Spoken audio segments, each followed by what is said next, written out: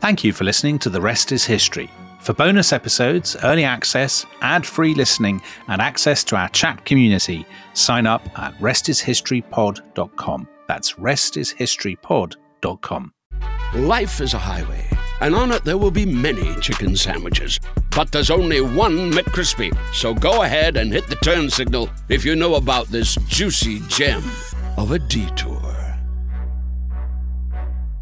Cool fact, a crocodile can't stick out its tongue. Also, you can get health insurance for a month or just under a year in some states. United Healthcare short-term insurance plans, underwritten by Golden Rule Insurance Company, offer flexible, budget-friendly coverage for you. Learn more at uh1.com.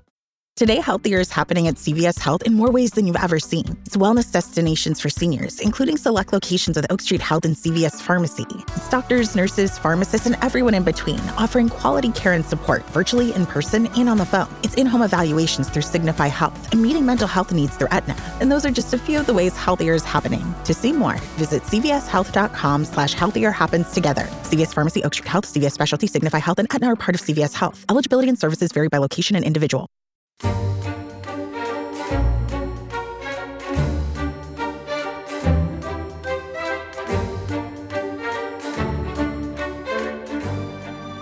The laws of life are always identical.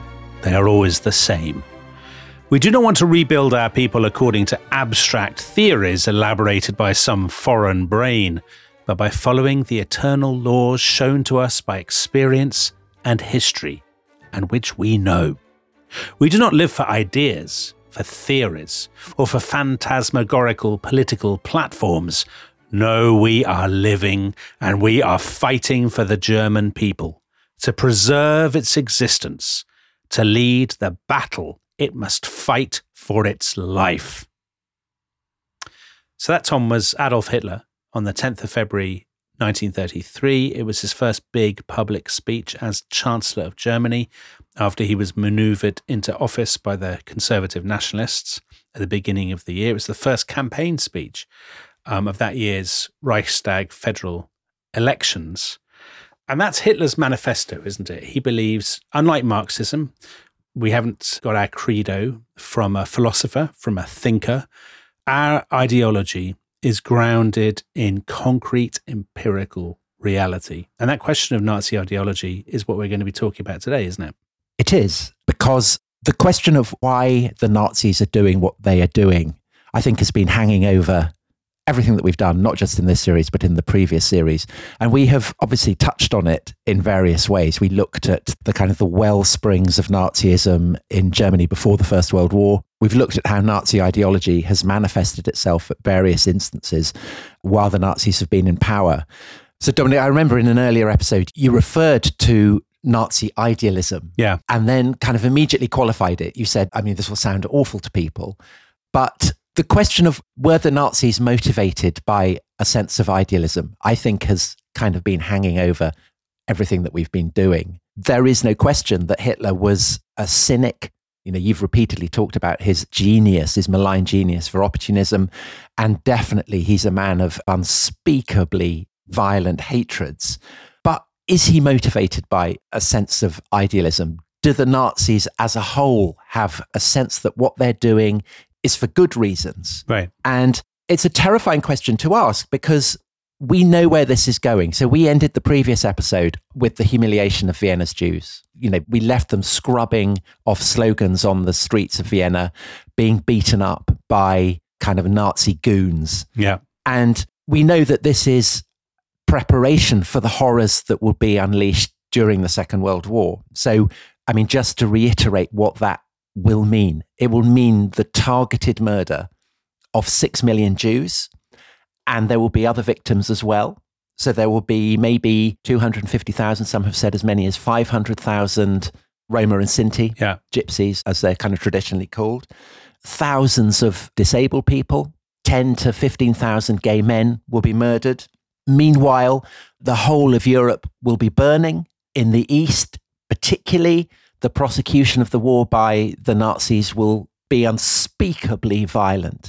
Millions and millions of Soviet prisoners of war will die in labor camps. Almost 2 million Poles, for instance, will be killed. So the scale of destruction and horror, I mean, just spell it out to make it absolutely clear. Because this isn't just like another war where people die. No. As a result of war, this is a deliberate campaign of annihilation. And that's what people have always found so shocking, and what means that the Nazis have a special place, a unique place in our kind of demonology, because the annihilation of other human beings was such a core part of their project. And that's why I guess a lot of listeners will say, how can you talk about idealism when what they represent is pure evil? But when you say the Nazis, and when we say the Nazis, I mean, who are we talking about? Are we just talking about the leadership? Right. Are we talking about the SS? Right. Or are we talking about a sizable number of the German population?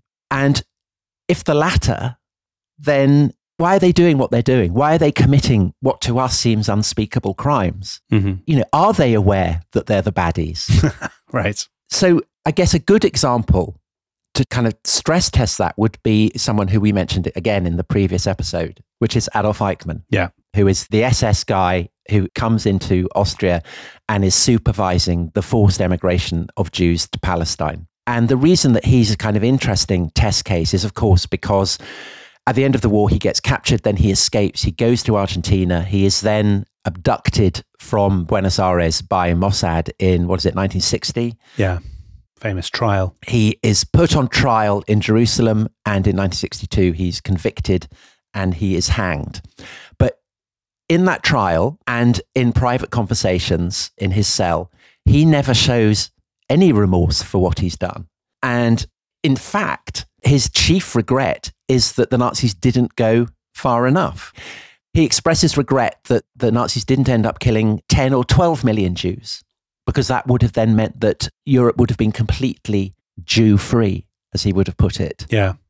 And just on Eichmann, I think what makes him particularly unsettling, I know it's important to stress, is that before he's involved with this, he is not what we would stereotypically call a monster. He came from, I think, a reasonably successful family. You know, his father was a bookkeeper. He'd played the violin at school. You know, he doesn't do terribly well at school, but he's a very methodical, well-organized person. You know, he's not a serial killer. He's not kind of roaming the streets murdering people. He's a dutiful, conscientious, sort of high-functioning person. Right. And what we find so shocking about the Nazis is that that's true of quite a few of them. You know, we talked about Heydrich, who, you know, what's he do? Play the violin? Yeah. Or Hans Frank, or any of these people. That's what we find unsettling, I think, about the Nazis, that they're not all obvious monsters. Exactly. Because, to reiterate, they think they are doing the right thing. And they are doing what they are doing. They are presiding over genocide in response to hopes and fears that are very, very current in Germany. And I think that they have an internally coherent morality. And even though, by our lights, what they do has become the absolute epitome of evil. Yeah. I mean, I think that they serve as, for us, the embodiment of evil. Yeah. They do not see themselves as evil. In fact, just the opposite. They see themselves as doing what they're doing for the good of Germany. Yeah. And this is obviously really unsettling. And I mean, I don't know whether you'd agree, but I have the sense that this is a subject that historians generally have been reluctant to probe. There aren't a large number of books that kind of explore what I guess the French would call the Nazi mentalité, the kind of the world vision, the understanding of the world. And I guess that there are two reasons for that. And the first is, of course, the taboo nature of Nazi beliefs, the fact that they do serve us as the embodiment of evil. And I think, you know, I've talked about this before, I think that the Nazis have come to kind of replace the Christian mythology with a new mythology. And that just as, you know, in the Middle Ages, Christians wouldn't ask, well, why does Satan, why do devils do what they do? They just do it because they're evil. Yeah. I think there is a kind of sense that when we talk about what the Nazis are doing, we just think, well, they're doing it because they're Nazis. And by definition, therefore, they're evil. Yeah. I think there is, we assume that there's, to use that word again, monsters. They're monsters or mad. Oh, yeah, mad. So the idea that Hitler was mad or that Himmler was mad, I mean, they're pretty entrenched, aren't they? We talk about Hitler's kind of insane genius, his demented plans, all that kind of thing.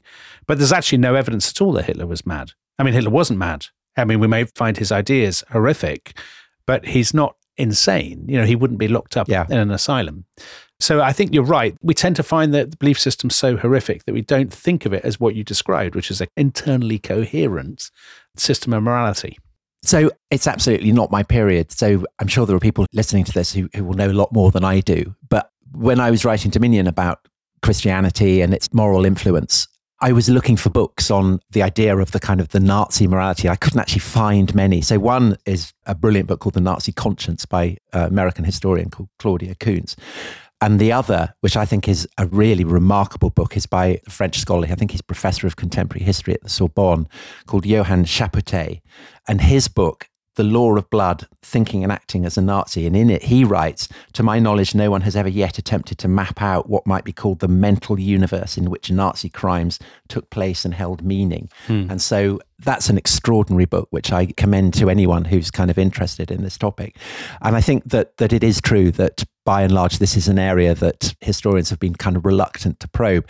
But I think the other reason why, for instance, you compared Nazi ideology to Soviet ideology. With Soviet ideology, there is this entire framework of Marxist belief that is very amenable to academic study. Yeah. You know, there are Marxists still in universities. Yeah. And even if you're not a Marxist, you can study it. And, you know, there are all kinds of abstract nouns and systems that you can explore. But Hitler, of course, is rejecting that. I mean, he's explicitly displaying contempt for what, you know, to quote him, abstract theories elaborated by some foreign brain. I mean, he's obviously thinking of Marx there, I guess. Right. Well, that speech at the beginning of the show. Yeah. And instead, he's talking about the eternal laws shown to us by experience and history in which we know. Yeah. So the we in that is the German people. And so how do they know these eternal laws? By virtue of what Hitler casts as their racial inheritance. And the eternal laws are the laws of nature. And for the Nazis, this is kind of the key division, that the laws that the German state, you know, the Weimar state, the Wilhelmine state have had are laws that basically reflect a Jewish cast of mind, as they would describe it, kind of legalistic, dry, dead. The true laws are those that are felt like a kind of song in the blood. And only the Nordic race can properly experience that. So just to look at another talk, and this was given by Heinrich Himmler, head of the SS, in 1936. And he tackles headlong the idea that the Nazi state is a lawless state. And he recognizes that this is how it's seen abroad in other countries. So he's addressing the German Academy of Law. And he says that he knows that the Nazi state is seen as a lawless police state, that there's talk of lawlessness because what we were doing did not correspond to what they, i.e. people in foreigners, the democracies and so on, understood by the word law. But in truth, with our work, we are laying the foundations of a new law, the German people's right to life. And Himmler explains that this law is the most ancient law of our people, and that it is a law that back in the happy early primordial days of the German people, they instinctively understood this. So this is when they are kind of lurking in forests, pre-Roman Empire or during the Roman Empire, in clans or whatever. They're very hirsute. This is Himmler's kind of vision. This is certainly what Himmler thinks, yes. Right. Whether Hitler does, we'll come to that in a few minutes. But yes, that they live in harmony with this sense of law, and that is what enables them to thrive. And this sense of law is basically survival of the fittest. Yeah. The fact that life is tough, that you have to strain hard to kind of do down your enemies and to prevail for the good of your people. And the tragedy of the Germans is that they have forgotten this, but there is hope. The situation is not completely lost. The German people remain the German people still, because the Nazis have a completely essentialist idea of race. If you're a German, you know, back in the shaggy forests, or a German now, you're still a German. Yeah. Your racial makeup is unchanging. And the Nazi mission is to kind of reclaim that racial inheritance. And so Himmler sums it up. The basic concepts of our law must correspond with the blood and spirit produced by the body of our race. And just a quick intervention, Tom. So I know we're really talking about what the Nazis thought in the 1930s, but where this comes from, I mean, obviously where this comes from is the intellectual climate of the late 19th century. Darwin's ideas about struggle and about competition and about the survival of the fittest have kind of percolated into, you know, society. And so, I mean, we've mentioned a few times, Hitler's ideology is basically stuff that he's picked up by reading in journals that were published in the 1890s, 1900s that are full of all this stuff about your racial inheritance and this kind of racial essentialism, which is such a key part of the nationalism that thrives at the turn of the 20th century. Completely. Hitler and the Nazis generally think they are following the science. I mean, it's a phrase we've used throughout this series. They see themselves as scientific. Their racism is scientific, and it is founded in the idea of struggle. So Chapoutot, in his book, he describes a documentary that was put out in 1937 by the Office of Racial Purity, and you can see it online. It's on YouTube. It's called Alles Leben ist Kampf. All life is struggle. So there's that, that echo of Mein Kampf. Yeah. It's all struggle. And it's basically encouraging the Germans to recognize that the only way that they as a race can survive is to kind of purge themselves of effete compassion and to commit themselves wholeheartedly to struggle. So it opens with waves battering cliffs, and then you see stags in the mating season charging each other, and monkeys, ripping arms off each other, and birds attacking one another. And then you have trees competing for light in forests. And you have this phrase, the weak and the non-viable must submit to the strong. Nature allows only the best vital force to survive. And this may seem a harsh message, but this propaganda film frames it actually as being something to celebrate, because it is what makes possible, the film says, the perfection of all living things. And that message having been delivered, you then get lots of kind of stirring footage of elephants and tigers and so on. And the Nazis are obviously casting themselves and the German people as the equivalent of kind of megafauna, right? Apex mammals. Yeah. But this is a perspective that in the 30s is being offered in a spirit of kind of self-pity as well as of triumphalism, because the Nazis have come to power haunted by a sense that the German race is under threat, that Germany is besieged, that it's weak, that it's kind of menaced with the risk of complete oblivion. And this is what explains the urgency of the Nazi mission. Yeah. And why it is consistently being framed in biological terms. Well, because they believe that the moment of crisis is at hand, right? That this is, as it were, the end times, that the biological struggle is reaching its climax. Yes. And so, of course, Hitler's been raised a Catholic. He is aware of, say, Christian teachings for the weak and the disadvantaged and the poor.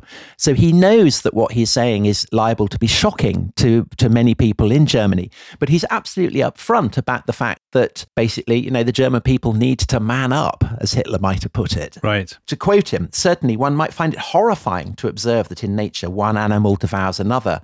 But one thing is certain, nothing can be done to change it. One cannot rise up against the firmament. If one must believe at all costs in a divine commandment, then it should be this one, to preserve the race. So that obsession with race is rooted in the Nazi understanding of biology, but it is also rooted in the Nazi understanding of history. Okay. Because obviously, if you were making the argument that the German people in, say, 1935 are the same as the German people back in the primordial mists of time, then you need to demonstrate that by kind of constructing an account of history that makes sense of that argument. And as it happens, and not coincidentally, history was actually Hitler's favorite subject at school. It was the one subject at which he excelled. His history teacher was the one teacher he really admired and respected. And by the time he comes to write Mein Kampf, he has come to a quite coherent understanding of history as a kind of record of perpetual racial struggle. And the reason that he's interested in history, that he's an incredible autodidact, he reads a lot about it. It's not that he's interested in history for its own sake, but that it teaches lessons. So he's overt about this in Mein Kampf. He says, we do not study history simply to know the past. We study history so as to find an instructor for the future, right, and for the continued existence of our own race. So it's purely didactic. It's something that everyone should look at to learn their racial destiny. But of course, there is a problem for the Nazis that you touched on earlier, where you talked about the Germans living in their dripping forests and so on, and they're all very hairy and shaggy. And this is kind of a bit embarrassing, right? Because they're a bit rubbish. They're not the Romans, are they? I mean, they're not the ancient Greeks or something. Right. Right. So if the ancient Germans are so fitted for rule and for great cultural achievement, then where's the evidence? Right. And Himmler, of course, famously looks for it within Germany himself. So he is commissioning kind of teams of SS archaeologists across Germany and look for evidence of the great cultural achievements of the ancient Germans. Occult artifacts and stuff, the Holy Grail or whatever. He's all into that, isn't he? But not even that. I mean, basically, they're digging up Bronze Age or Iron Age pots and display them with great pride and everything. But they're a bit rubbish. Yeah. And Hitler knows that they're rubbish and he finds it embarrassing. And he says, look, the stuff that the Germans are producing in prehistory, he compares it specifically to the Maori in New Zealand. Right. He says, this is the level that they're on. And this really isn't good enough for Hitler. If the Germans are the master race, then it's not enough for them just to be producing kind of a few rubbish bits of pottery. Yeah. They need to be producing palpable evidence of their cultural greatness. This is very harsh on the Maoris, by the way, Tom. I am quoting Hitler. I'm making no comments myself. Okay. So he looks elsewhere for the ancient vitality of the Nordic race. And specifically, he looks southwards and he looks to the great radiant centers of ancient civilization in Europe, which are, of course, Greece and Rome. And Hitler says, again to quote him, I cannot help remembering that while our ancestors were making these vessels of stone and clay, over which our archaeologists rave, the Greeks had already built an acropolis. Well, to be fair, he's not entirely wrong, Tom. Well, he's not. And the reason that he can say this and feel that he's not in any way dissing the racial heritage of the Germans is that he's basically saying that the Greeks and the Romans are the racial kin of the Germans. Crikey, that's an unexpected move. But again, as so often with Nazi ideas, it's not one that Hitler has made up. It's one that he has picked up from very, very reputable strands of intellectual opinion in 19th century Germany. Basically, all German historians and classicists are massively invested in this idea that the Germans are part of a Nordic race, as the Greeks and the Romans are, that the North is the womb of Aryans. You know, they famously come to be called the Aryans. Yeah. So it's not just Greece and Rome, it's India, it's Persia. Some even go so far as to say the great pharaohs in Egypt and even the ruling dynasties in China. They're Aryan too.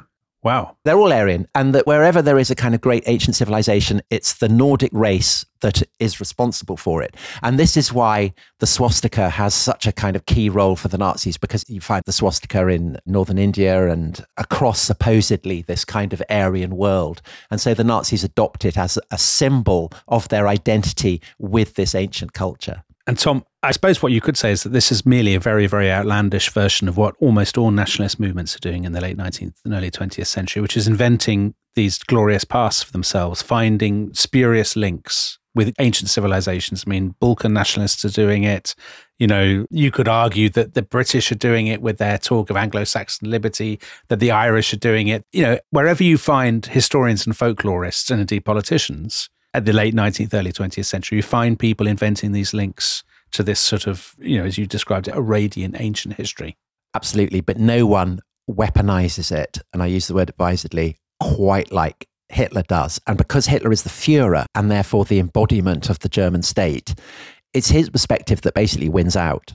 So Himmler continues to send his SS men to grub around for pots. Right. But it's Hitler's vision of the Greeks and the Romans being part of this Nordic race that essentially is a key driver of Nazi ideology in the way that the Nazis understand themselves and what they're doing. So essentially what Hitler is arguing, and this of course then percolates down through all the various levels of Nazi society, is that the Greeks and the Romans come from the north as conquerors. They are blonde, so you start getting all kinds of scholars. I mean, so there's one scholar who writes a book called The Blonde Hair of the Indo-Germanic Peoples of Antiquity, and he's gone through every classical reference to blonde hair, kind of compiling exhaustive lists.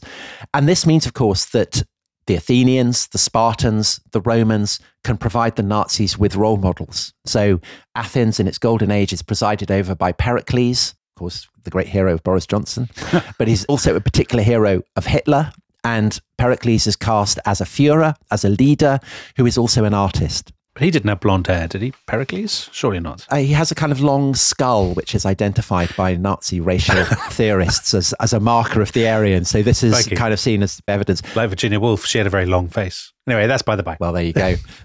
Sparta is defined by Hitler as the first racialist state, you know, an enormous inspiration to him. And Rome, above all, is what provides Hitler with both a kind of a model and a challenge. And so Hitler describes Roman history as being the best teacher. Right.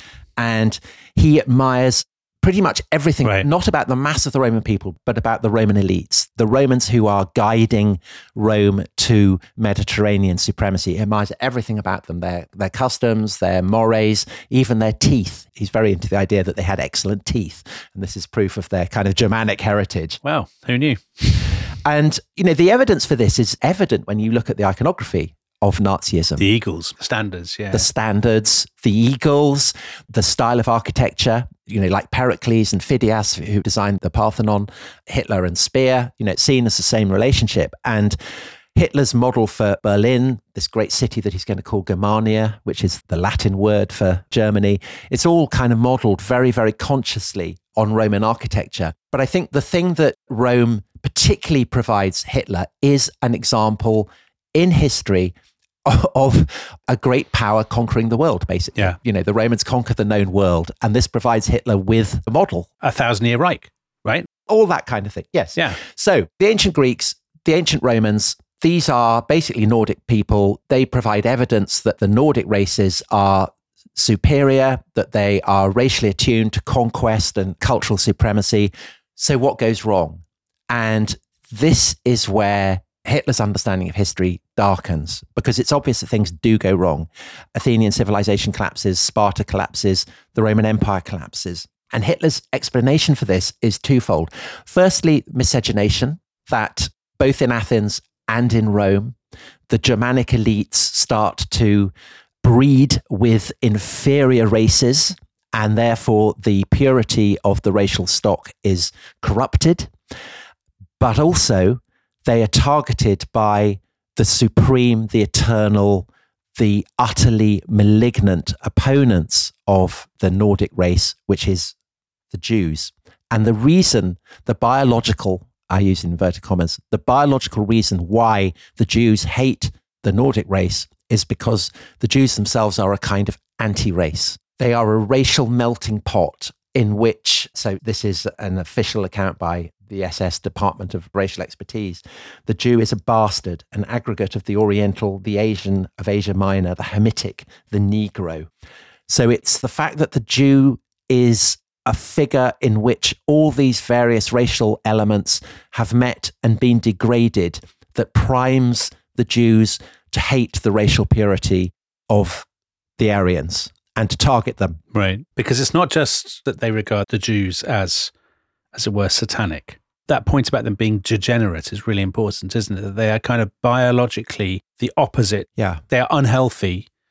They are a debased version of what humanity should be, all of that kind of thing. That there is there's almost a kind of weird squeamishness to the way that the Nazis talk about the Jews. When they talk about them as a virus, as a bacilli, all of those kind of things. It's not just that they're wicked, which the Nazis believe they are, or that they're corrupt or any of those things. It's that they are somehow inhuman. I mean, I think the Nazis do, of course, in their guts, think that the Jews are wicked or satanic. But publicly, they often deny this. They say, we feel no animus against the Jews. We don't see them as evil. Bacilli, you wouldn't complain about Bacilli. And they just do what they do. They try and frame it in scientific terms. Yeah. But of course, they're using this scientific language to justify deep, hideous prejudice. But I think they would say that it's a kind of scientific understanding, both of biology and of history, because what Hitler is doing when he looks at the past and what happens, say, to the Roman Empire, he's saying, look how you can see the evidence of Jewish malignity. And the evidence for this is the rise of Christianity. So he sees St. Paul, who of course is a Jew, yeah, as the embodiment of Jewish hatred for everything that makes the Nordic race supreme. So Paul preaches a doctrine of, compassion for the poor, universalism, all these things that the Nazis detest. And Himmler condemns the early Christians very, very explicitly as the most repugnant Jewish element, the most disgusting bunch of Reds. So this seems to me actually the most grotesque paradox of the whole horror of the Nazi persecution of the Jews is that basically they're persecuting the Jews and blaming them for Christianity. And it's Christianity, of course, that historically has provided the sanction for persecution of the Jews. So it's a hideous, hideous paradox. Because one of the things that's interesting about Nazi anti-Semitism, obviously Nazi anti-Semitism comes out of the climate, again, of the late 19th century. There's always been anti-Semitism, but anti-Semitism had changed, hadn't it, in the 19th century from a largely religious prejudice to a very overtly racial one. So sometimes people argue about this, don't they? I mean, there's arguments at the moment. Is anti-Semitism a form of racism?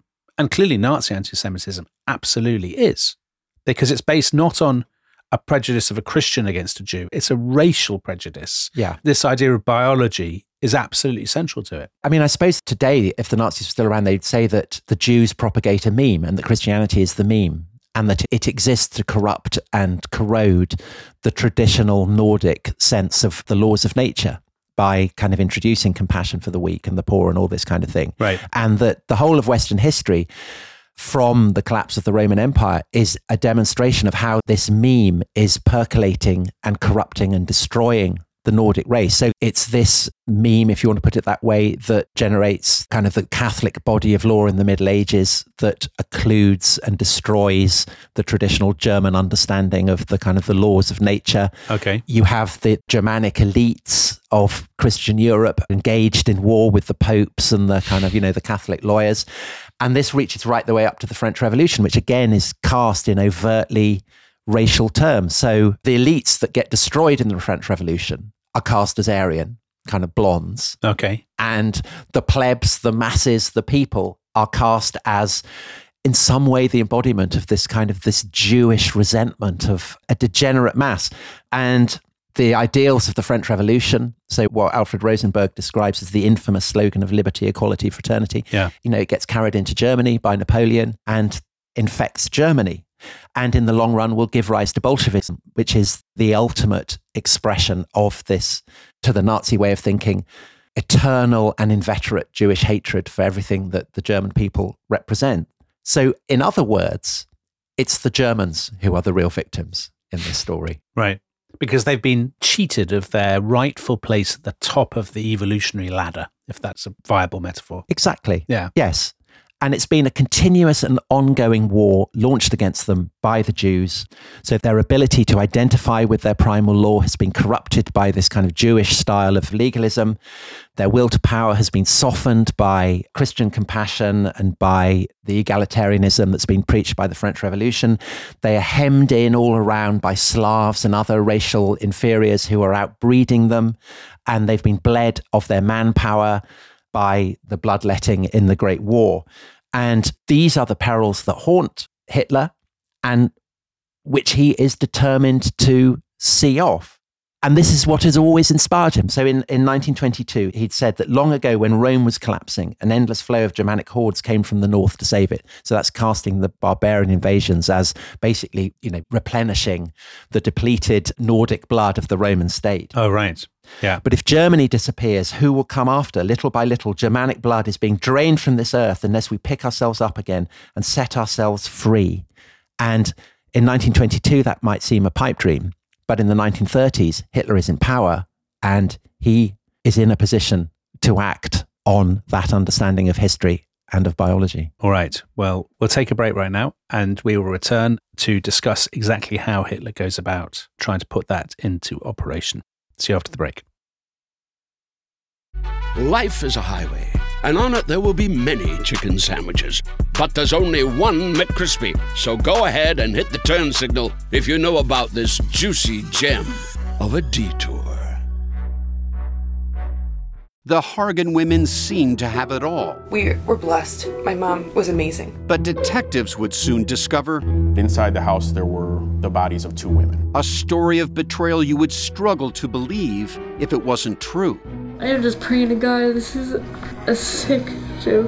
From 48 Hours, this is Blood is Thicker, the Hargan Family Killings.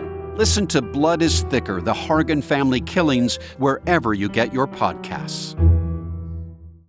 When you need mealtime inspiration, it's worth shopping Kroger, where you'll find over 30,000 mouth-watering choices that excite your inner foodie. And no matter what tasty choice you make, you'll enjoy our everyday low prices, plus extra ways to save, like digital coupons worth over $600 each week. You can also save up to $1 off per gallon at the pump with fuel points. More savings and more inspiring flavors make shopping Kroger worth it every time. Kroger, fresh for everyone. Fuel restrictions apply.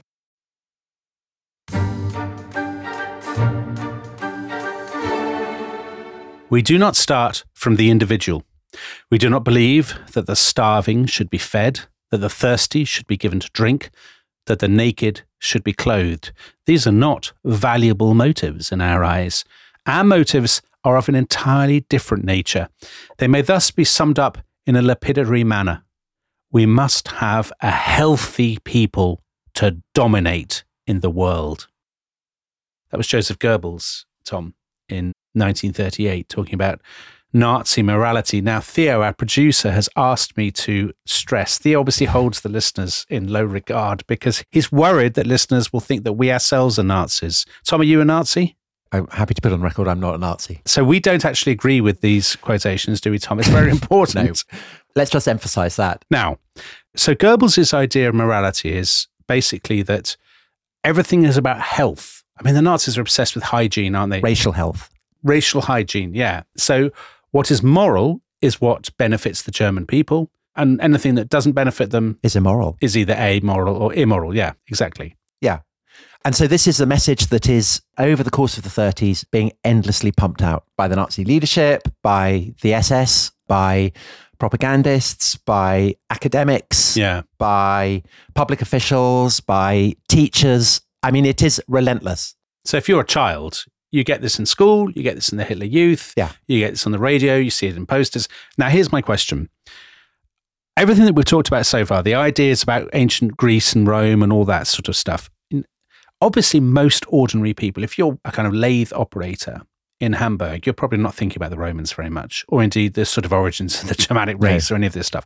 So how much do you think these ideas, some of which are pretty fringe ideas, how much have they seeped into the German population as a whole during the course of the 1930s? Well, that's hugely debated, isn't it? And I certainly don't feel qualified to rule on that. But my sense would be that the war would not have been fought in the way it was had large numbers of people not kind of accepted, maybe even in just a gut way, the essential validity of what was being propagated. I mean, I suppose a comparison might be with, how deeply did people in the Soviet Union believe in Marxist ideology? Yeah. I mean, if you're in a totalitarian state and this kind of stuff is being pumped at you all the time, then the default mode is basically just to accept it. And some people may well, become true believers. And I think actually a kind of unsettlingly large number of people do. Yeah. Because once you buy into the idea that morality is to be judged by the good of the race rather than by individuals or by universal standards,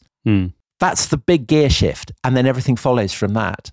And if you're living in a society that is preaching that idea, the primacy of race, that everything is to be understood in terms of race, there is no other way of interpreting history or public morality or whatever, then I guess it would be very hard to kind of resist the implications of that. Yeah. If there is no other way of thinking that is licit or permissible. And as you said, it's a shocking idea, but it is also one that has roots, as it were.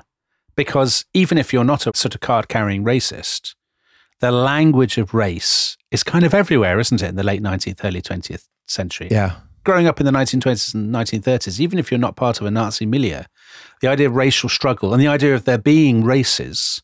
Yeah. I mean, people in the democracies believe that. People in the United States or in Britain or in France or wherever. Yeah. Well, so Thomas Mann, the great novelist who's gone into exile by this point, I mean, he says that Hitler is the kind of the monstrous younger brother of the educated elites in Germany, and that effectively his genius is for articulating their kind of darkest desires and impulses. Right. And I think there's probably a kind of element of truth to that. But of course, it does require, an enormous moral revolution, because basically what the Nazis are saying is that the German people cannot afford to show compassion as it has been taught by the Christianity that has been the dominant ideology in Germany for centuries and centuries and centuries. And that the idea that individual rights or indeed kind of universal values should govern how Germans think, this is an expression of Jewish malevolence, that it has to be countered, that therefore there can be no place for compassion that is grounded in concern for the individual. Instead, the compassion must be framed in explicitly racial terms. So the good Nazi has to think kind of, if you like, in terms of what is good for public racial health. And to be sure, you might come across a good Jew or a good gypsy, but so what? So there's an SS publication that gives a kind of very, very familiar scientific tinge to this question of, what do you do with Jews you might be friends with or who've done you good turns or whatever. Okay. When you lie down in a hotel bed infested with bed bugs, you don't ask one specific bed bug, tell me, are you a good or a bad bed bug? You crush it. And Tom, this thing about suppressing individual morality and it being replaced by the collective morality, the idea of crisis, the idea of national struggle and all that, don't you think that it wouldn't have reached this sense of sort of almost hysterical urgency had it not been for the Great War? Because, of course, Germany has been through this enormous national trauma. Yeah. It's been humiliated. There has been a conflict in which individual rights have had to be subordinated, not just in Germany, of course, but in the other combatant nations as well, to the demands of the collective. And so that's laid a lot of the groundwork, hasn't it? And also, of course, it's meant that a lot of people are desensitized to violence. They've been brutalized on the Western Front or the Eastern Front.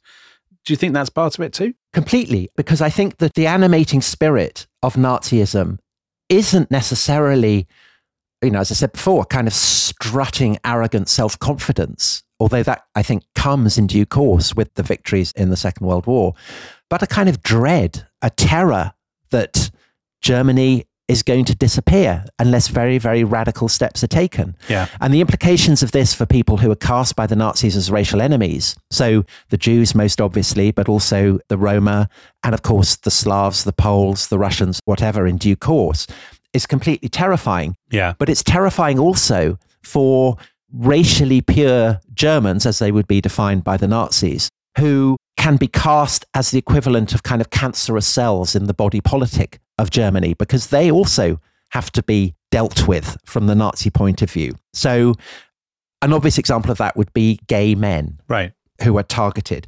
Now, condemnation of homosexuality, which is a German word coined in the late 19th century, I mean, this is a Nazi inheritance. But actually, the Nazis are not opposed to male homosexuality really for moral reasons, but for racial reasons. Because if you are a gay man and you are not breeding children, you are failing in your duty to the inheritance of the race. So this is why the Nazis had no real problem with lesbians, for instance. They regard lesbianism in the Reich as a consequence of the lack of men following on from the Great War. Oh, right. Okay. So they describe it as sexual distress caused by a lack of men. And so once the Reich starts breeding enough men to keep women happy, lesbianism will end. This is the kind of thesis. And the Nazis also don't have a problem with foreign homosexuals, because that's tremendous, because it means that they won't be breeding. All right. So that's absolutely brilliant. And predictably, they cast homosexuality as being a Jewish disease that has been brought to, the primordial swamps of Germany by Christian monks, and that it's monasticism that breeds the habit of homosexuality. And Himmler, who's obsessed by this issue, he says, well, we can see this from the evidence of ancient Germany. It's not clear quite how he knows all about this. He's probably drawing it from Tacitus. Okay. But he says, occasionally when incidences of homosexuality were discovered in the ancient German woods, they would drown the offenders in bogs. And he says, again, this was not a punishment, but simply a matter of eliminating an abnormal life. So it's kind of medicalizing morality. Crikey. So just on Himmler, can I just ask you a quick question about Himmler? I mean, he'd be a brilliant subject for a podcast in itself, although a very sinister one. Himmler hates Christianity, doesn't he? He does. Does he hate Christianity because he thinks it's Jewish, or does he hate Christianity, as it were, per se, Christianity in itself? Well, he hates Christianity because it's Jewish, but he recognizes it as being Jewish because he sees it as fostering everything that he detests. Right. So, I mean, he blames Christianity for homosexuality, for instance, which would come as news probably to quite a lot of people. But he blames it for fostering the ideals of softness and weakness and compassion. Yeah. that he regards, for the reasons that we've spelt out, as being contemptible. Okay. So the same is, I think, even more evident in the Nazi attitude to people who were physically or mentally handicapped. And here, again, the need to purge the Germans of the infection of Christianity is very, very palpable. Because, of course, you have the fifth commandment, thou shalt not kill. And Hitler explicitly detested the 10 Commandments. He saw them as everything that the Nazi state existed to oppose. He declared that the Nazis were leading a great battle to save humanity from the curse of Mount Sinai, the mount on which Moses had received the 10 Commandments from God. Right. And he sees the obedience of the Germans to the 10 Commandments, that it's this that has led Germany to become diseased and the German people to be in, kind of wasting away. And again, this is this attitude that a nation is faced with declining numbers, that the birth rate is falling, all this kind of thing, and that the racial stock is becoming corrupt is a common anxiety. Oh, yeah. But it's only in Nazi Germany that it gets weaponized to this, objectively mad degree. But there are eugenics. There are eugenicists everywhere. In the United States, in Britain, in France. Eugenics is a big deal in the early 20th century, isn't it? It is. In pretty much every country, but it's in Nazi Germany that they really push it, and that they kind of put their shoulder to the wheel of what the implications of eugenics properly are. So this is seen as an absolute priority for the Nazis when they come to power. So July 1933, a law is passed for the prevention of hereditarily diseased offspring. And this means compulsory sterilization for a broad array of medical categories. So people who suffer from schizophrenia, from cerebral palsy, hereditary epilepsy, hereditary deafness, blindness, manic depressive psychosis, severe alcoholism, or a very sinister phrase, congenital feeble-mindedness. Feeble-mindedness. Which, of course, it's a catch-all. Yeah, exactly. So vague, anyone could fall within that category. But again, the Nazis are casting this as rigorously scientific. So they're very proud of this. They set up health courts where you have a judge and you have 2 doctors. And the preamble to the law which sets this up explains that any resemblance to a criminal trial should be avoided, because they're not blaming the diseased peoples, as they would describe them, in moral terms. It's not their fault that they have it. But, in a way, it's a sacrifice that the person who's being sterilized is taking on for the good of the race.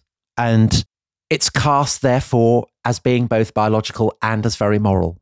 And again, history is invoked because you have the example of Sparta here, which is endlessly being cited. The way in which the ancients kind of got rid of babies or infants or whatever who didn't measure up to the standards that were required by the city or whatever. And because of this, because they're successfully able to frame these laws as being simultaneously scientifically justified and moral, they are able, over the course of the 30s, to kind of ratchet up the provisions. So, say 1935, so that's 2 years after the initial law is brought in, the period of appeal that the person who is condemned to sterilization has is reduced to 15 days. And 100,000, 200,000 in all over the period of the Nazi power are forcibly sterilized. But of course, Hitler, as war nears, as the prospect of a European conflict approaches, is worried that they're still not doing enough. And so the logical implication, again, drawing on Sparta, is that you don't just content yourself with eugenic policy, but you go for a program of euthanasia and involuntary euthanasia. So in October 1939, Hitler makes the decision that people who he casts as genetically diseased should be eliminated. And he backdates this order to the 1st of September, which is the day the Reich goes to war. And you asked, to what extent has this Nazi ideology kind of percolated through the whole of Germany? This causes a lot of moral revulsion in Germany. And in fact, in 1941, it inspires a bishop, the Bishop of Münster, Clemens von Galen, to openly condemn it in a sermon. And this sermon is widely, if illegally, reproduced. And it's actually one of the inspirations for the White Rose. The resistance movement that we talked about in a previous episode. But what is really striking is how many physicians back it. So I mean, the idea that Nazism appeals only to the, goons of the SA or whatever. Yeah. I mean, this is a comforting nonsense for anyone with pretensions to kind of intellectual aspiration. Physicians massively, massively back it. Yeah. So Chaputow's book, The Law of Blood, opens with a trial of physicians who had participated in this program of involuntary euthanasia under the Nazis in 1949, and they are exonerated. They say, look, we're just doing what the Greeks and the Romans did. Yeah. We were doing nothing wrong. We were following the science, and they get let off in 1949. But this anticipates what we'll talk about next time, Tom, with anti-Semitism, with the Nazi treatment of the Jews, in which civil servants, people who work for the local councils, doctors, lawyers, were all ultimately implicated. Yeah, absolutely. And so on that note, and setting up where we're going to go in the next 2 episodes, I just want to quote a physician in 1940 who is responding very specifically to misgivings that have been expressed by a Lutheran pastor. So objections to this program of forced euthanasia being expressed both by Catholics and by Protestants. And this physician, a guy called Jürgen Stahler, replies, "Where God's will truly reigns, that is, in pure nature, one finds no trace of pity for the weak and diseased. You will not see a diseased rabbit survive more than a few days. It will fall prey to its enemies, and in this way will be relieved of its suffering. This is why rabbits are a society which is always 100% healthy." I mean, right. That's clearly not true, but by the by. The 5th commandment, thou shalt not kill, is not a commandment from God, but a Jewish invention through which the Jews, the biggest murderers history has ever known, always attempt to prevent their enemies from effectively defending themselves. All the better to exterminate them after that. And this is a doctor saying this. This is a doctor saying this. And I think, again, in answer to your question, how widely have Nazi ideas that are coming from the Nazi hierarchy percolated down? I mean, I think that is a perfect illustration of all the themes that we've been talking about. Because what you have in that answer is an emphasis on the health of the race over the health of the individual, that true morality exists in protecting the racial stock rather than diseased individuals, the biological metaphors, comparing humans to rabbits, the emphasis on struggle, the contempt for the 10 Commandments, for biblical injunctions from the dictates of religious dogma, and of course, blaming the Jews. The Jews are the biggest murderers history has ever known. Everything is always the fault of the Jews.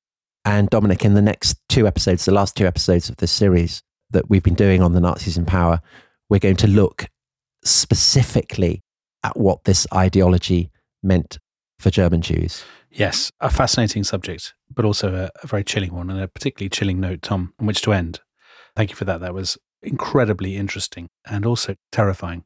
So everybody, we will see you for the last 2 episodes of the series. Of course, if you remember the Rest is History Club, you can listen to them right away. But if not, we will see you next time for the Nazis against the Jews.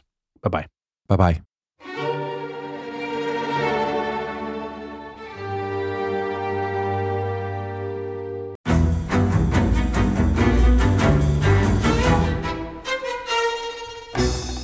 I'm Anthony Scaramucci, former White House Director of Communications and Wall Street financier. And I'm Katty Kay, US Special Correspondent for BBC Studios. I've been covering American politics for almost 3 decades. Welcome to The Rest is Politics US, brought to you by Goalhanger. Go on, tell us, were those donations you made, like Obama in 2008, was that idealism? Were you hoping to get something out of these campaigns that would serve your own business interests, for example? So I think this will either make this podcast incredibly successful, Katty, or people will be horrified and they'll shut it off right now, because I'm going to be very real with you.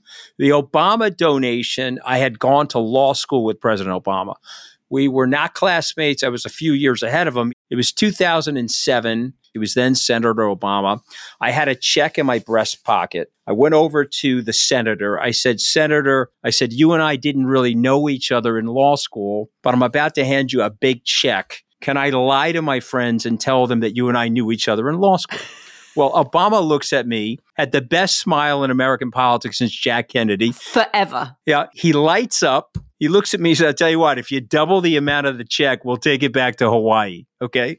And I looked at him. I said, you're done. I had another check in my pocket. I ripped it up. I doubled the amount of the check. And I'm going to tell you right now, I've been to more White House Christmas parties during the Obama administration than the Trump administration. In this pivotal year for the United States, democracy, and world affairs, Britain's biggest podcast, The Rest is Politics, is launching stateside. Uncovering secrets from inside the Biden and Trump inner circles and how they shape the world's most important economy, but also the global economy too. New episodes are released every Friday morning. Just search The Rest is Politics US wherever you get your podcasts.